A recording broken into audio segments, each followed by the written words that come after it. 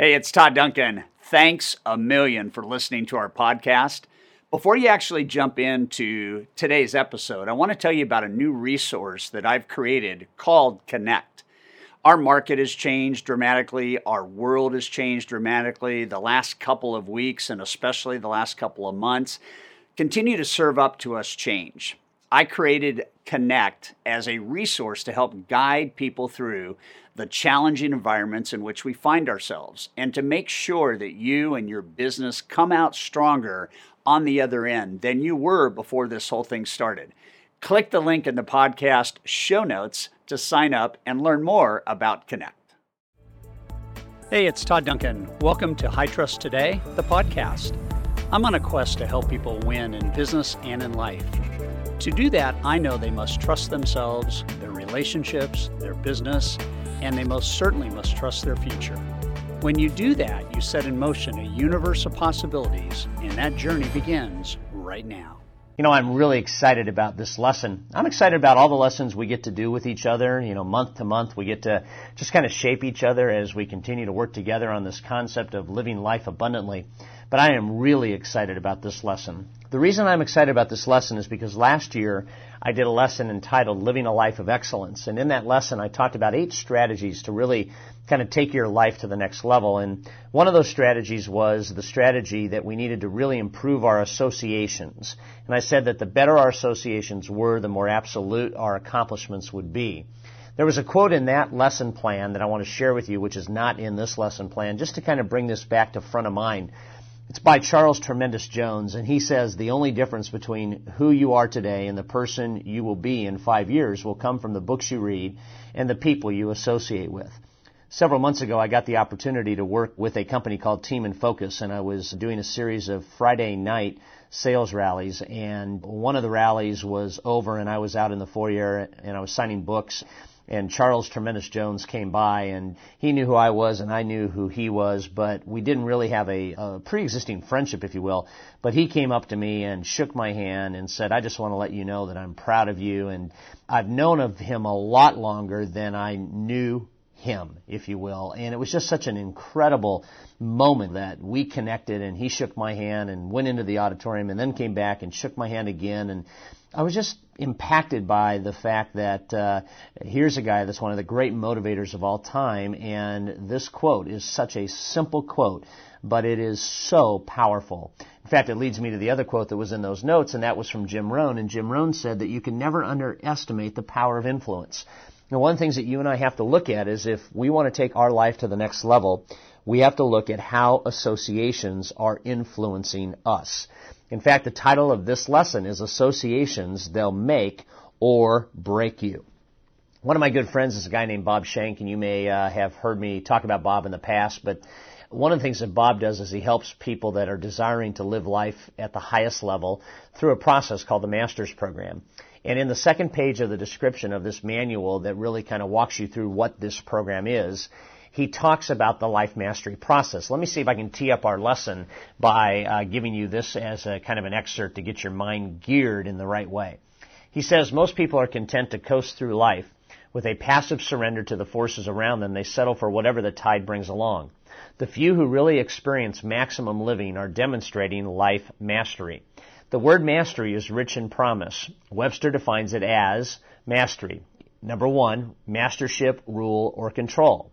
Number 2, ascendancy or victory in struggle or in competition, having, if you will, the upper hand. 3, masterly ability, expert skill or knowledge. And 4, the art of mastering an art or a science. He goes on to say that when we talk about life mastery, we mean that, number 1, you have control of your life. Number 2, you have the upper hand in the struggles of life. Number 3, you exhibit expert skills and knowledge about life. And number 4, you are regarded as a master in the various roles of your life. Most thoughtful people concede that this kind of experience is not common among most today. Rather than being in control, they are out of control. Instead of the upper hand, they are overcome. Far from expert skills and knowledge, it is more common to be inept and ignorant about the finer points of life. Though perhaps accomplished in one or more of life's roles, there remain important aspects of life in which they feel insufficient to lead. Is life mastery to be expected? Obviously, the answer is clear. People who are out to change their world for the better are people who model a capacity for life that is not typical. They are people who are content with where they are while challenged to continue climbing to new levels. Life mastery, finally, as Bob says, is about having life to the full. It means that every part of life, as it was designed and intended by God, is meant to be experienced to the max. It means that nothing is compromised in the pursuit of fully discovering and demonstrating the potential that was instilled into each one of us. And that starts our lesson off. What's been instilled into you? Are you living life at the highest level possible? Have you achieved life mastery? And are you doing the kinds of things that others would look at and say, that's who I want to be. That's how I would like to become. See, the thesis for this lesson is real simple. Your associations and my associations will do more to add value to or subtract value from your life or my life than any other single factor. Let me say it real simple, okay? Associations will make or break you. They'll give you the life you want, or they'll take life from you. A French proverb says that, show me who you frequent, and I will tell you who you are. And that kind of sets up this idea of associations that really, I think, needs to be kind of concentrated as we think through the power of such a simple concept. One of my thoughts in your notes says that your character is rarely shaped by those traits which you envision having. Your character is more commonly comprised of those everyday things with which you most often associate. One of my favorite quotes is from a guy named John Shar, and he says, the future is not some place where we are going, but one we are creating. The paths are not found, but made. And the activity of making them changes both the maker and the destination. Let me, if I can, just have you follow along as I share with you an excerpt out of my book, The Power to Be Your Best. And then I want to have that lead us right into our lesson together. To be successful and to achieve our desires, we must raise the standards in our personal lives. By pursuing an enriched values lifestyle, we daily place our integrity at risk. In achieving our goals, we make promises to ourselves and others. From this point forward, the richness of our lives is a reflection of those promises, and our success is based on our keeping them. By this time, you no doubt have already committed to some new courses of action in your life. Whether you've read my books or been a part of Abundant Living for the last several years, you're making changes. When you choose a new direction, by definition, you jettison other directions no longer acceptable to you. As you do this, you first must investigate how you have performed in the past. We start by asking ourselves these questions to help think of that direction. Am I a person of integrity? Am I a person who keeps my word to myself and others? How would I do in a 60 minutes interview? Is there anything in the private areas of my life that should not be there? These are the kinds of questions that I heard resonate from the heart of a man who I believe has unquestioned integrity, a guy named Chuck Swindoll. These personal inquiries forced me, and I hope they're forcing you, to look at your own life and ask, am I a person of integrity?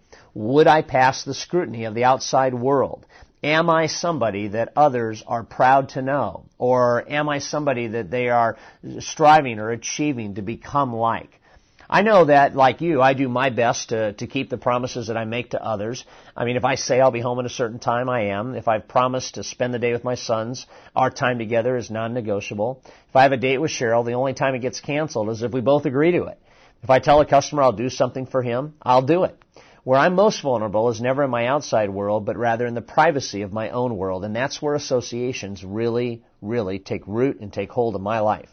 If a private investigator were to follow me for a few days, what would he or she find that I would not want anyone else to know or see?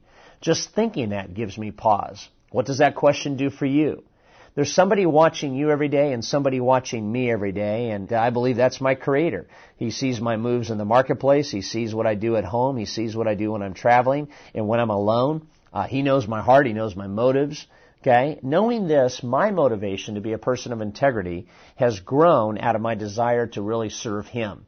And here's what the Scriptures say about the importance of integrity. King Solomon said, "He who walks in integrity walks securely, but he who perverts his ways will be found out." See, integrity is defined as an unimpaired commitment to personal, moral, and absolute standards.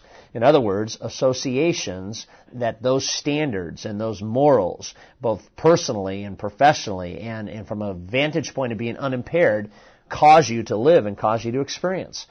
To live a life of integrity signifies that you say what you mean and you mean what you say at all times without compromise.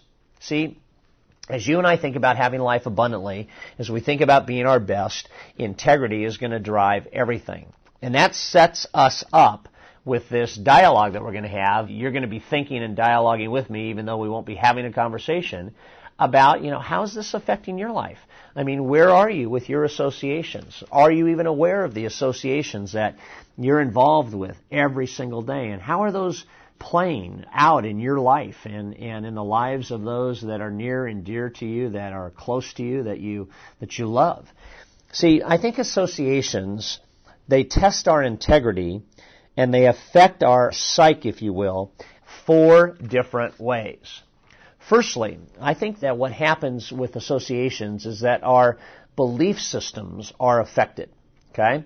Your beliefs will never be, write this word in, outside the realm of that which you allow yourself to experience. Write that word in. See, what this basically says is that my belief systems are driven by my associations. My belief systems will never be bigger, larger, or outside the reality of what I'm allowing myself to experience. If I want to increase the intimacy of my marriage dramatically, I can't hang out with people who don't desire that. If I want to be in the best shape of my life, I can't hang out with people who don't. If I want to be financially free, I can't hang out with people who aren't. If I want to be close to God, I can't hang out with people who don't believe He exists. If I want to be a world-class dad or a world-class mom or a grandfather or a grandparent, I need to associate with those people that are. My belief systems never go up before my associations change. What associations do is they give me the permission to believe at a level that to this point I haven't believed on or at. And so what we have to look at is we have to look at this idea that you and I every single day have experiences. And these experiences are driven by our associations, and they affect our psychology in that if our associations are not empowering, if they're not positive, if they're not bigger than who we are, then we're stagnating right now. We're already gathering moss. And what we've got to do is understand that all new behaviors are founded upon new beliefs. So we've got to look at that. Here's a question to help with that. If an outsider spent a week with you, what would he or she say about the most common themes of your everyday experience? So write those 2 words in. A week with you, week, and every day. If an outsider spent a week with you, at the end of that week, what would he or she say about the most common themes of your everyday experience? And, you could make the list up right now. You could just fast forward. You could just envision that for the next week you got somebody filming you with a videotape, and we're going to play it back this Saturday night. Fast forward, and we're just going to see where are the recurring themes. Where are you constantly maybe selling yourself short? Where are you not doing what it is you said you were going to do? Where are you not operating at the life mastery level? Where are you not, living life to the fullest? What are your experiences? And that's going to set us up for really the second part of this. Our associations test our integrity, and they affect our psychology, not only with our belief systems, but also with our personal standards.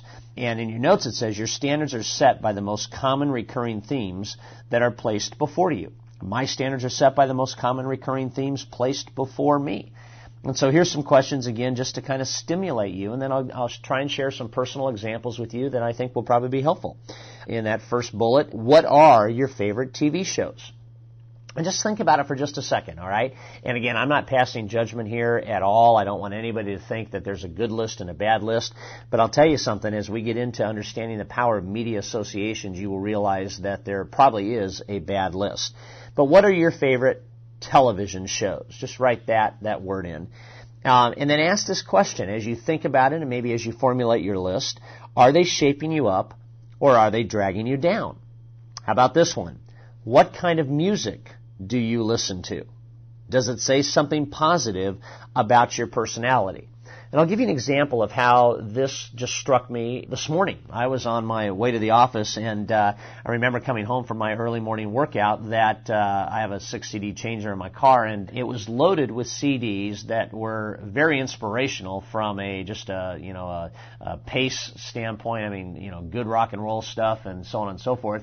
And it just struck me that time usage when I'm in the car, although nothing wrong with that type of music, it's great for working out and maybe it's great for a good drive with the top down, but you know what? It dawned on me that I could use that time to listen to two things, to inspirational Christian music, which for me is very empowering and very exciting, and or teaching CDs, which I listen to on a regular basis, just like you do.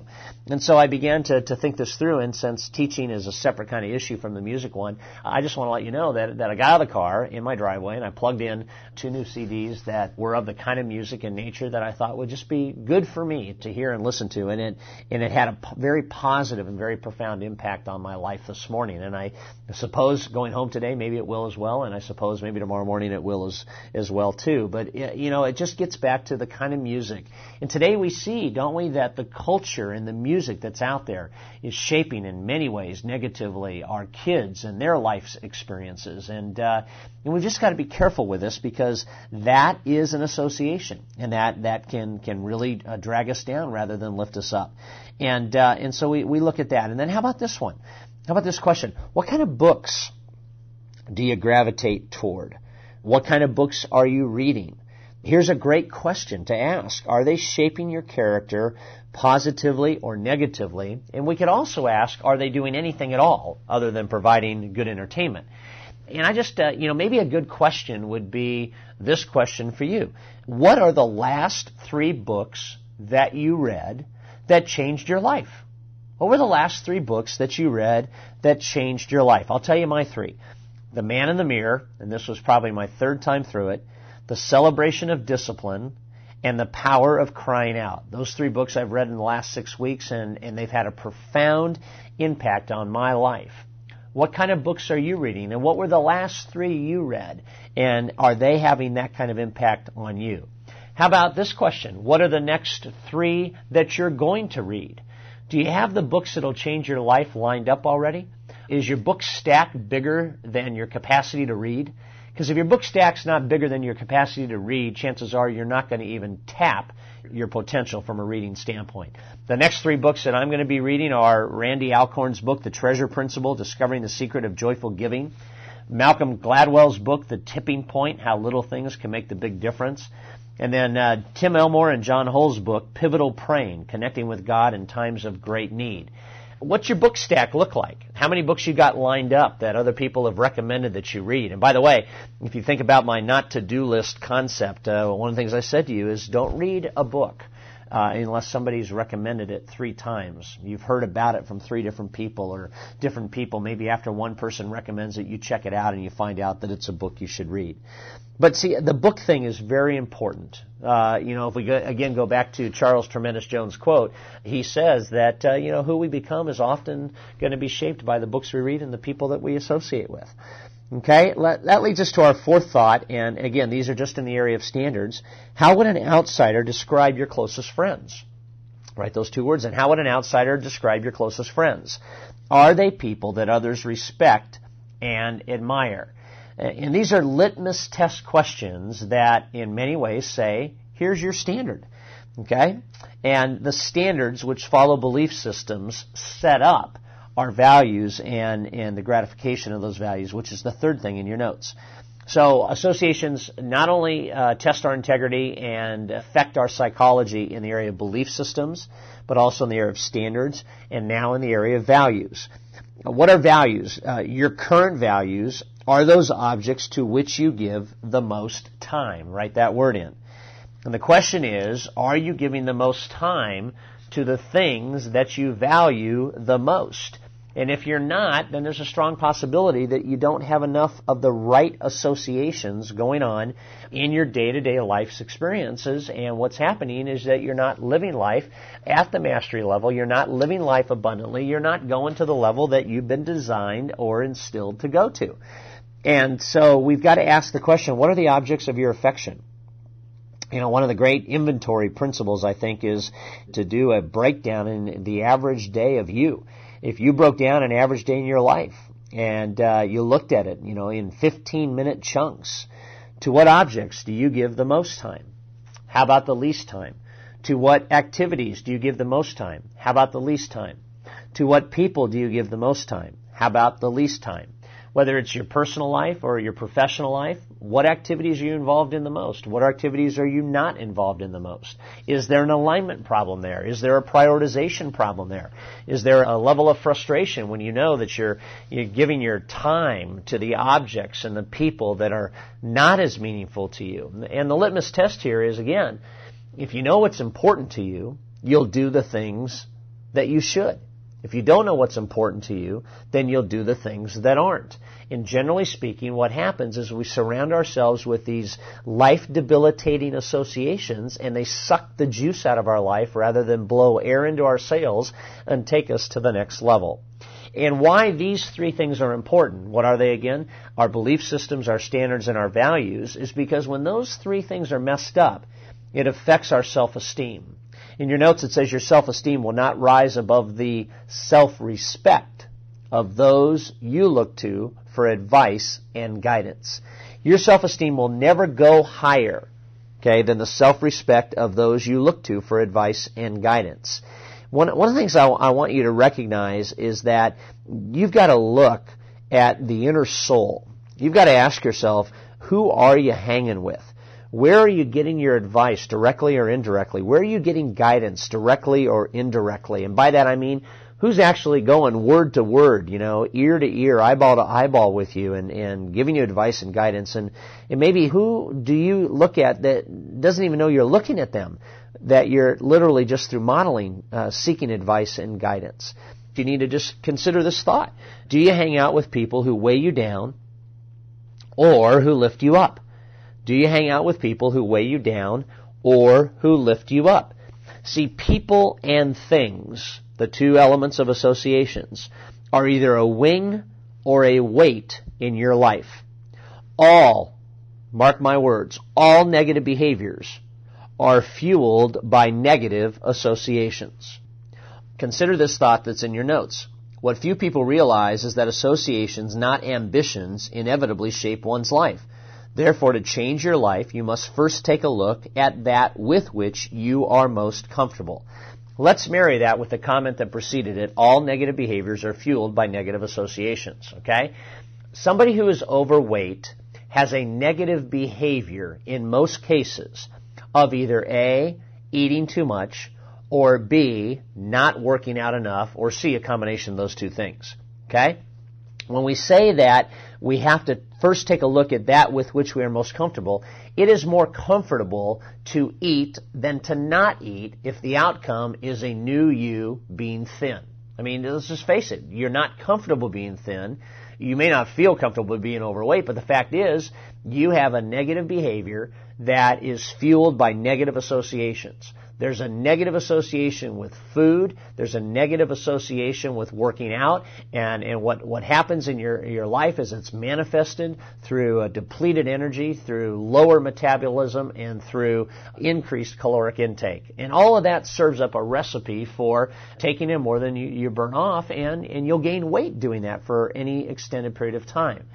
It's interesting that people that maybe in their mind consider consumption of alcohol a negative behavior, the more they drink, the harder it is to break out of the chains of that negative habit.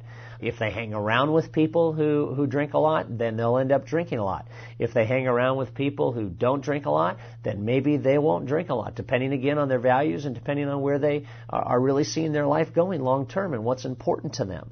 But again, the longer you stay with negative associations, the more permanent negative behaviors will be. If, for example, somebody feels distant from God and their closest associations are with people who don't even believe He exists, that will be a continued scenario that will play out in that person's life, and he will struggle or she will struggle every single time he or she makes a connection between the fact that I want to get closer to God, the people I'm hanging with aren't. I mean, isn't it simple just to understand? Let's not hang with people that don't believe He exists if we want to get closer to Him?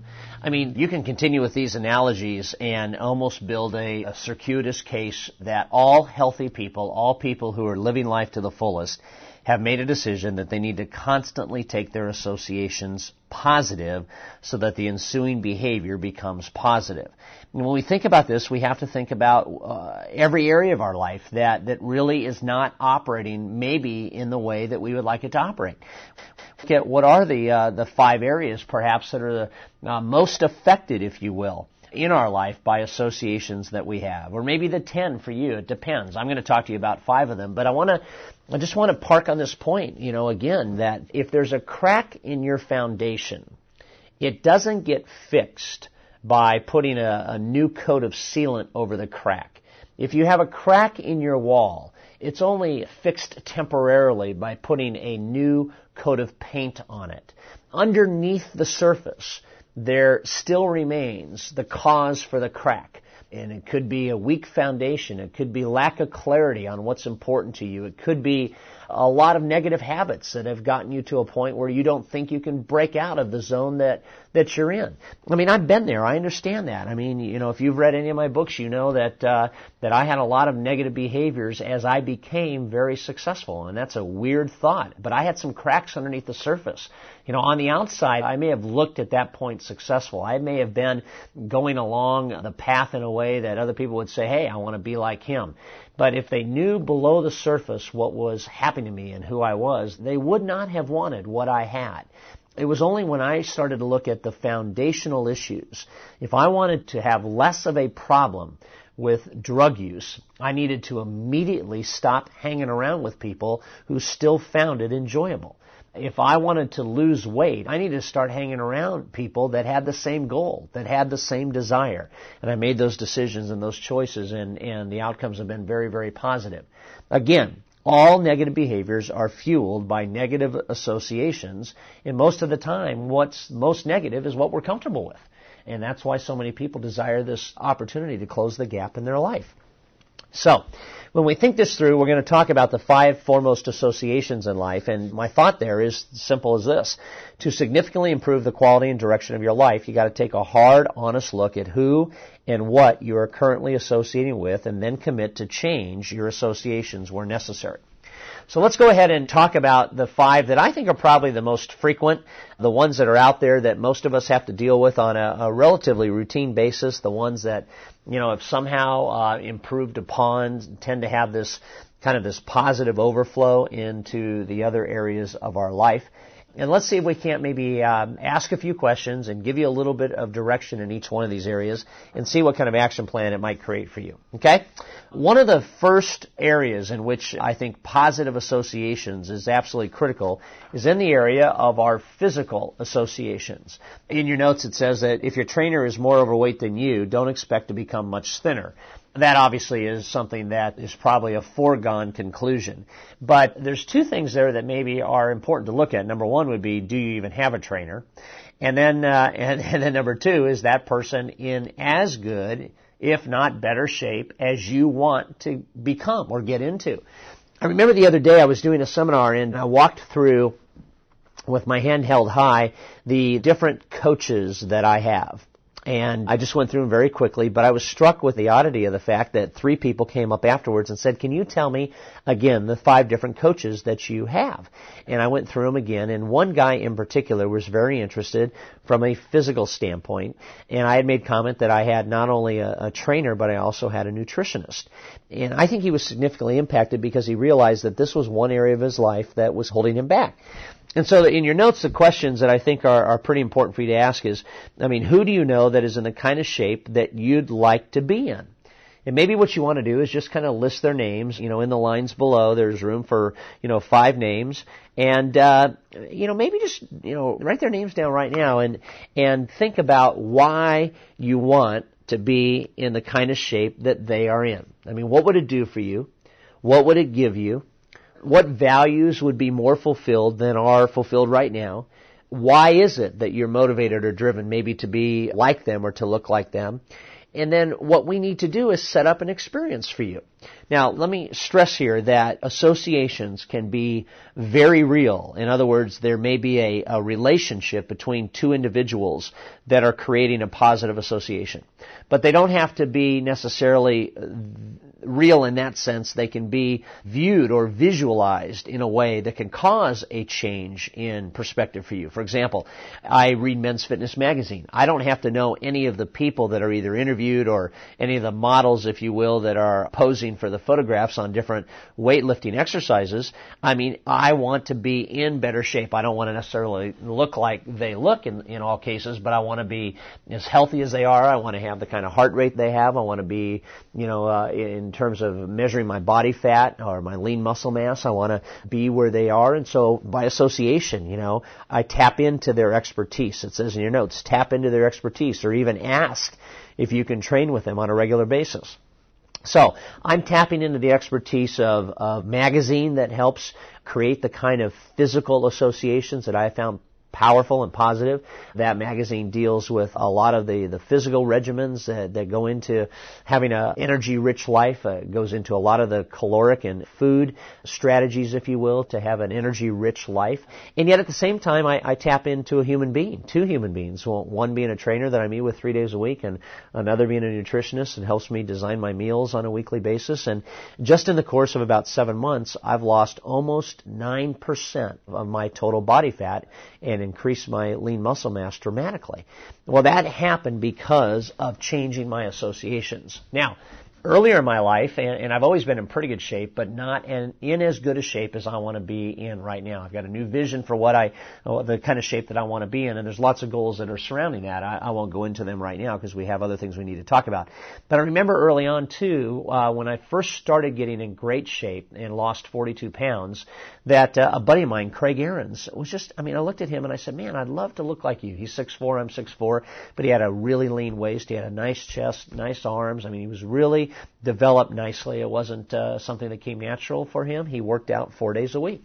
And I remember that when I asked him, I said, Craig, can I just come along and train with you? He said, sure. And not only did he become my accountability partner and give me those wake-up calls that I wrote about in our book, Wealth Strategies, but I'll tell you the other thing he did. He inspired me because he was way ahead of where I was. It was so frustrating to me early on to have to lower the weights so much from what he was lifting compared to what I could lift. And yet it was so exciting 2 years later when I was almost lifting what he was then able to lift. And, all we have to do is start looking at the associations that we need to be involved in and realize that there is power from those associations. I'll give you another example. Cheryl, my wife, is in fantastic shape. At this recording, we have spent 1 year battling cancer, and she is now back to her energy levels of the pre-cancer treatment and is getting ready to run a half marathon and perhaps another marathon.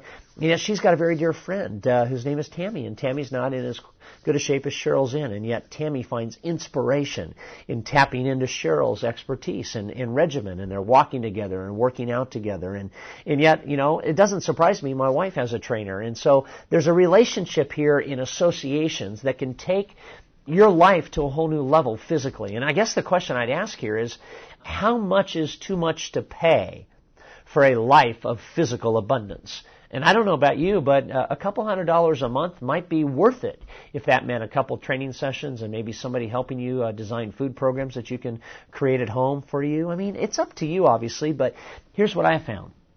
Any one of the 5 areas that I'm about to share with you has an effect on the rest of the areas, okay? If we're not dialed in physically, we're not going to be dialed in the other areas of our life. It's just impossible to have enough energy to do life well if we're not in good physical shape. So barring the fact that you might have a medical condition that you can't navigate around right now, I think all of us probably can take the level of physical abundance that we have to a higher level. One of my quotes in here is, if your closest friend's idea of working out is walking to the local McDonald's and curling a couple Big Macs, then you should not look to that person for exercise tips. Okay, how about this? How about media associations? This physical associations, very important. But let's talk about media associations, okay? And one of the thoughts here is, if you wouldn't look to your favorite entertainers for advice on how to love your family, then stop letting them tell you how to live your life. Now, I don't know about you, but you need to understand something, and I do. We both do. We need to understand that media, which is shows, movies, books, music, so on and so forth, can either pull you down or lift you up.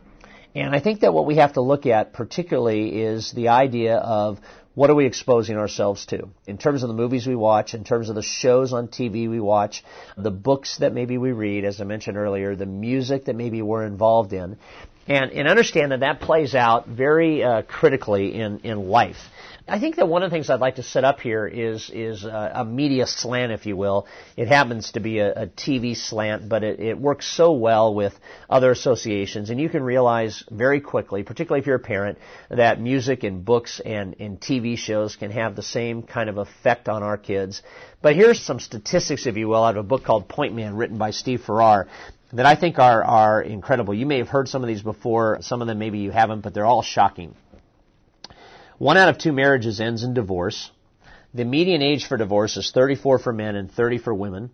In 1960, a woman maintained 1 out of every 10 households with no husband present. In 1986, a woman maintained 1 out of every 6 households without a husband present. Tonight, enough teenagers to fill the Rose Bowl, Cotton Bowl, the Sugar Bowl, the Orange Bowl, the Fiesta Bowl, and the Super Bowl will prostitute themselves to support a drug habit. 1 million teenage girls will get pregnant out of wedlock this year. 500,000 of those pregnancies will be aborted. Of all 14-year-olds that are girls and alive today, 40% will become pregnant by their 19th birthday. 60% of all church-involved teenagers are sexually active. 60% of American high school seniors have used illegal drugs. Every 78 seconds, a teenager in America attempts suicide. So we have to ask ourselves, what's causing that? It'd be easy to say parenting. It'd be easy to say psychographics. It'd be easy to say demographics. But, it doesn't matter. What's causing it are the shows people watch, the movies people watch, the books people read, and the music people listen to.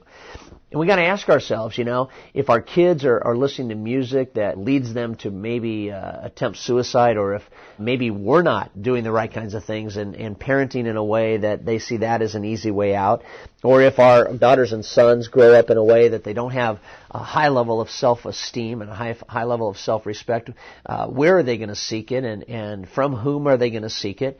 I mean, some of the statistics are mind-boggling. For example, the average soap opera, has 16 implied scenes of sexual intercourse. By the time a child is 16, they will have seen 72,000 scenes of implied sexual immorality.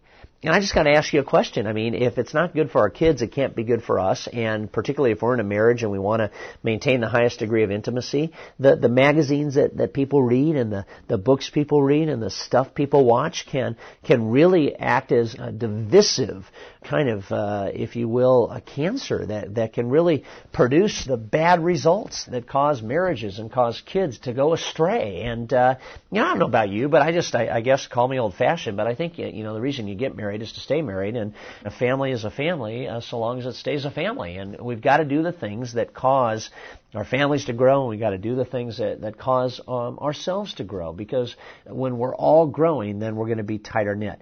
See, I think we need to commit to better scrutinize what we watch and listen to in order to shape our beliefs and values. And I think you need to write down how you'll do that. I remember, and again, I'm not passing judgment, but I remember several years ago, I made a decision that I would never watch Friends again. Not because it wasn't funny. If I wanted humor, obviously it provided that. But I didn't like the underlying message that show produced. And there's been many shows that I've just refused to watch because I think it sends a signal that is not good for me and perhaps not good for my marriage. And both Cheryl and I have made changes with regard to even how we spend time relative to television, and maybe many of you have done the same as well. But I believe here that it's not the idea that it's a single exposure that can send everything going south, but it's that repeated, again, experiences that shape who we are and what we do. See, the eyes are not only the window to the soul, but they're the sponge that saturates the spirit. What we see through our eyes really dictates who we become. Not only is this important in terms of who we become as people, but it's important with how we operate in life. I mean, exposing yourselves to things that produced intellectual equity is a much better thing for you to do than exposing yourself to things that just consume brain cells. I remember I said to my wife about 2 months ago, I said, honey, you're sounding awfully smart lately. And she said, you know why? It's because I'm listening to radio. I'm listening to talk radio regularly. And again, you may have your own opinions on that, and it doesn't have to be radio. It can be the right kinds of magazines, the right kinds of books. It can be the right kinds of radio stations. I mean, what are you relying on to shape who you are becoming?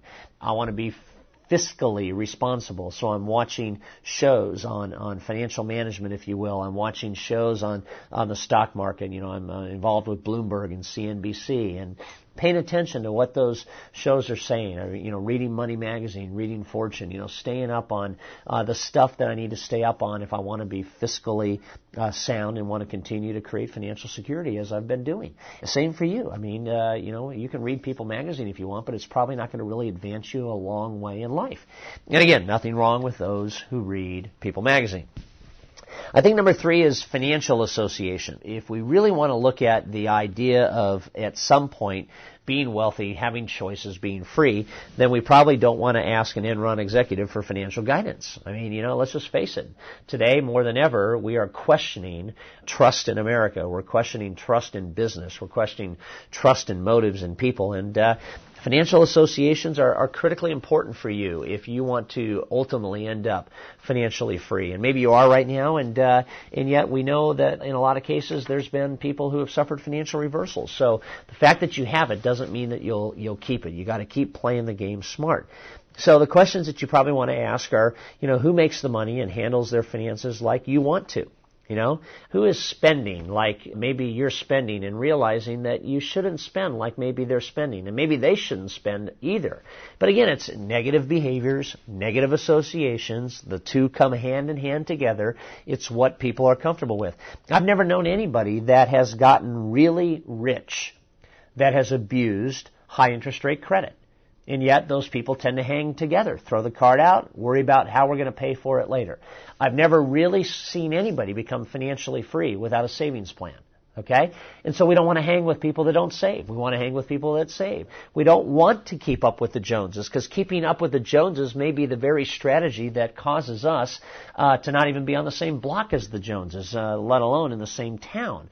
We've got to play this game smart. We've got to seek financial advice from people that we trust on a regular basis. We've got to understand that, you know, if we look at dollar cost averaging as a concept that helps us over time understand the cost and the value of our investments, realize that you don't do dollar cost averaging by analyzing it once a year.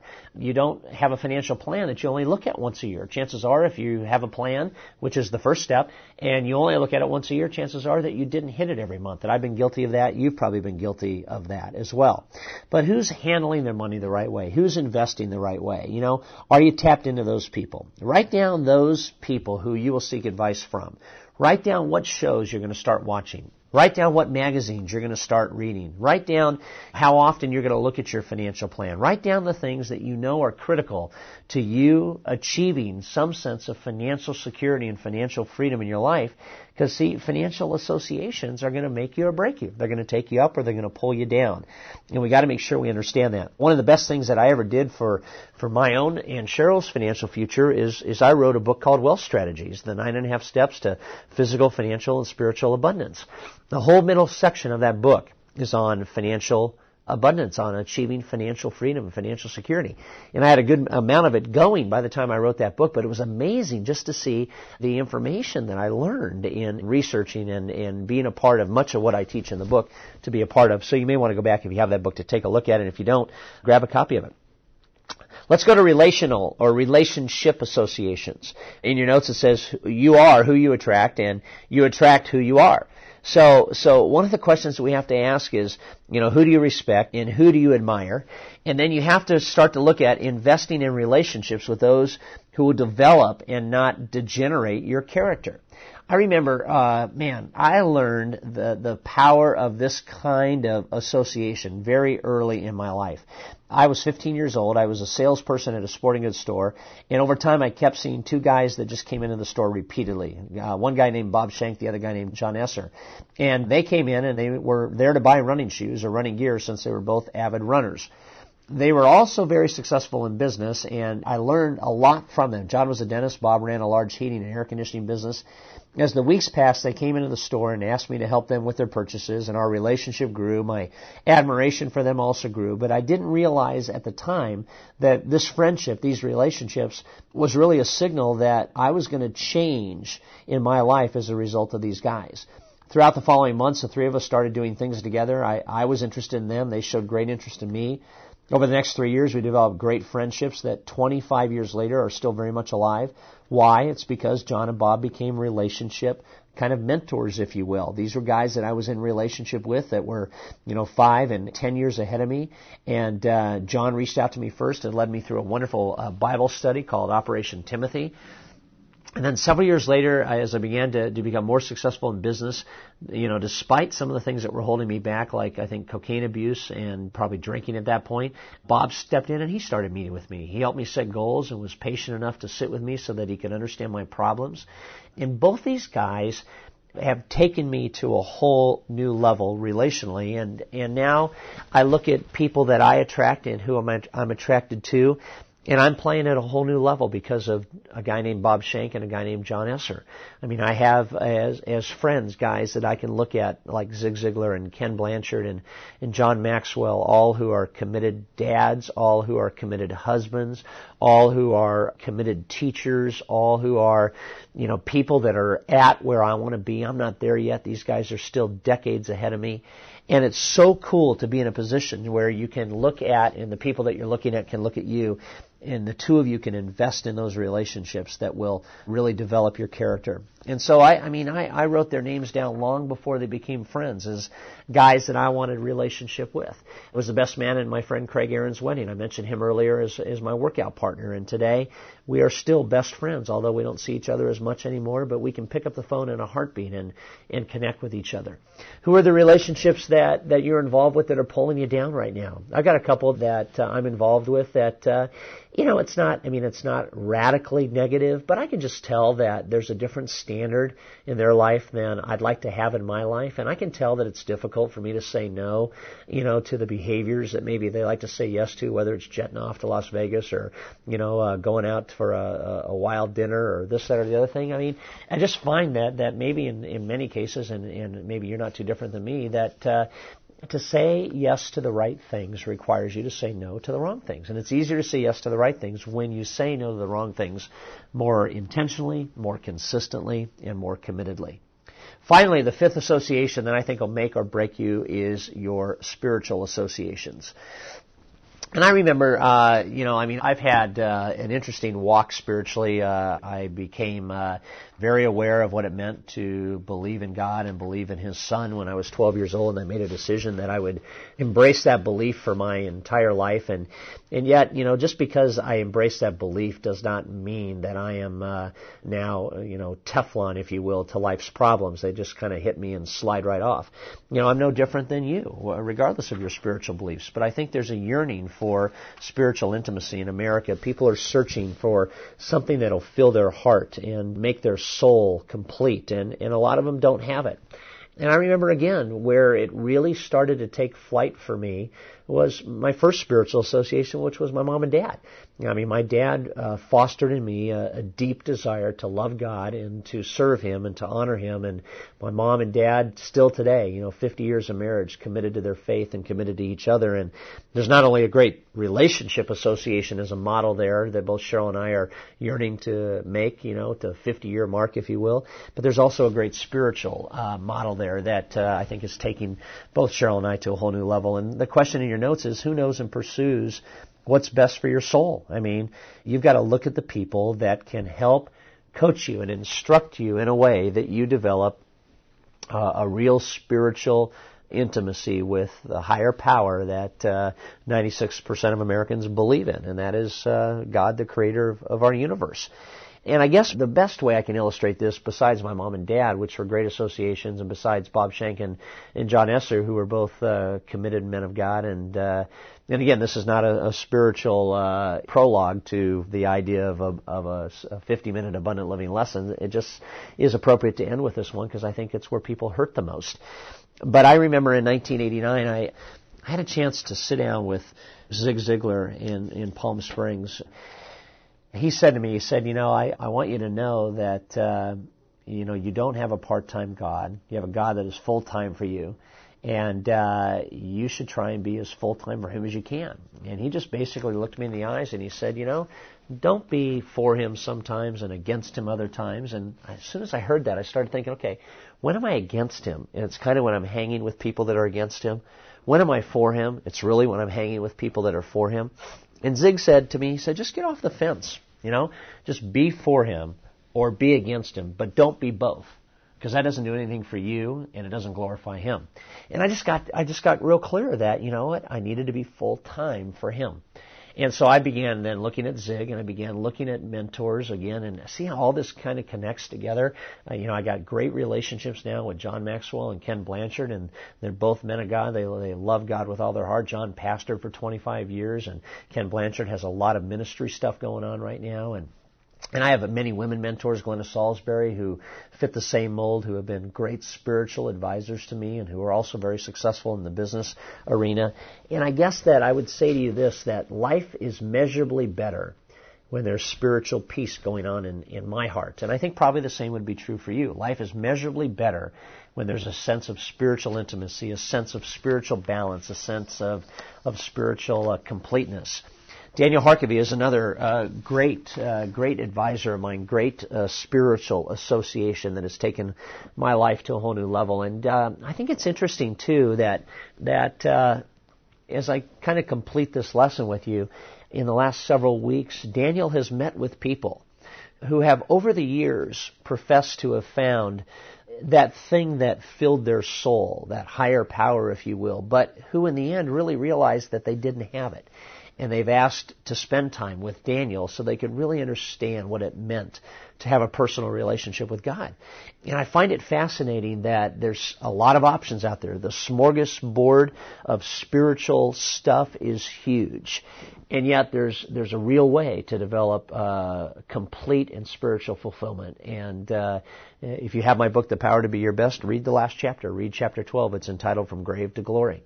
And just realize that, in the end, we're all going somewhere. You just got to answer where. And you got to make decisions on who you're hanging with today that are feeding you spiritually. And what are the things you're doing? What are the books you're reading that are feeding you spiritually? What are the radio stations and the CDs that you're listening to that are, feeding you spiritually? And just ask yourself, is there a gap there? Is there room to close that gap?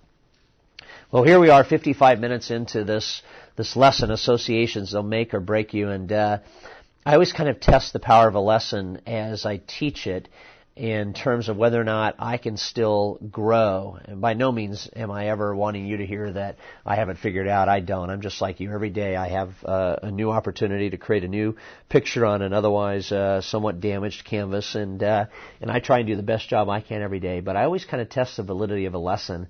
Maybe I'm the best kind of laboratory animal, if you will, because I've had so many points of adversity in my life and so many things that I think have really been where I've gone to for growth.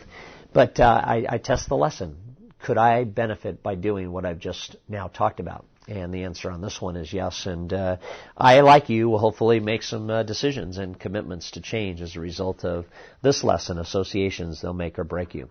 I appreciate you working with me for the last hour or so. I know I have a cold. You've probably heard it, but I appreciate you working through this with me. And I hope that as you think about associations, the ones that are making you, the ones that are breaking you, you'll make some decisions and you'll get in shape so that you can live life abundantly, live it to the fullest, live it as God intended for you to live it. Thanks for listening. Take care.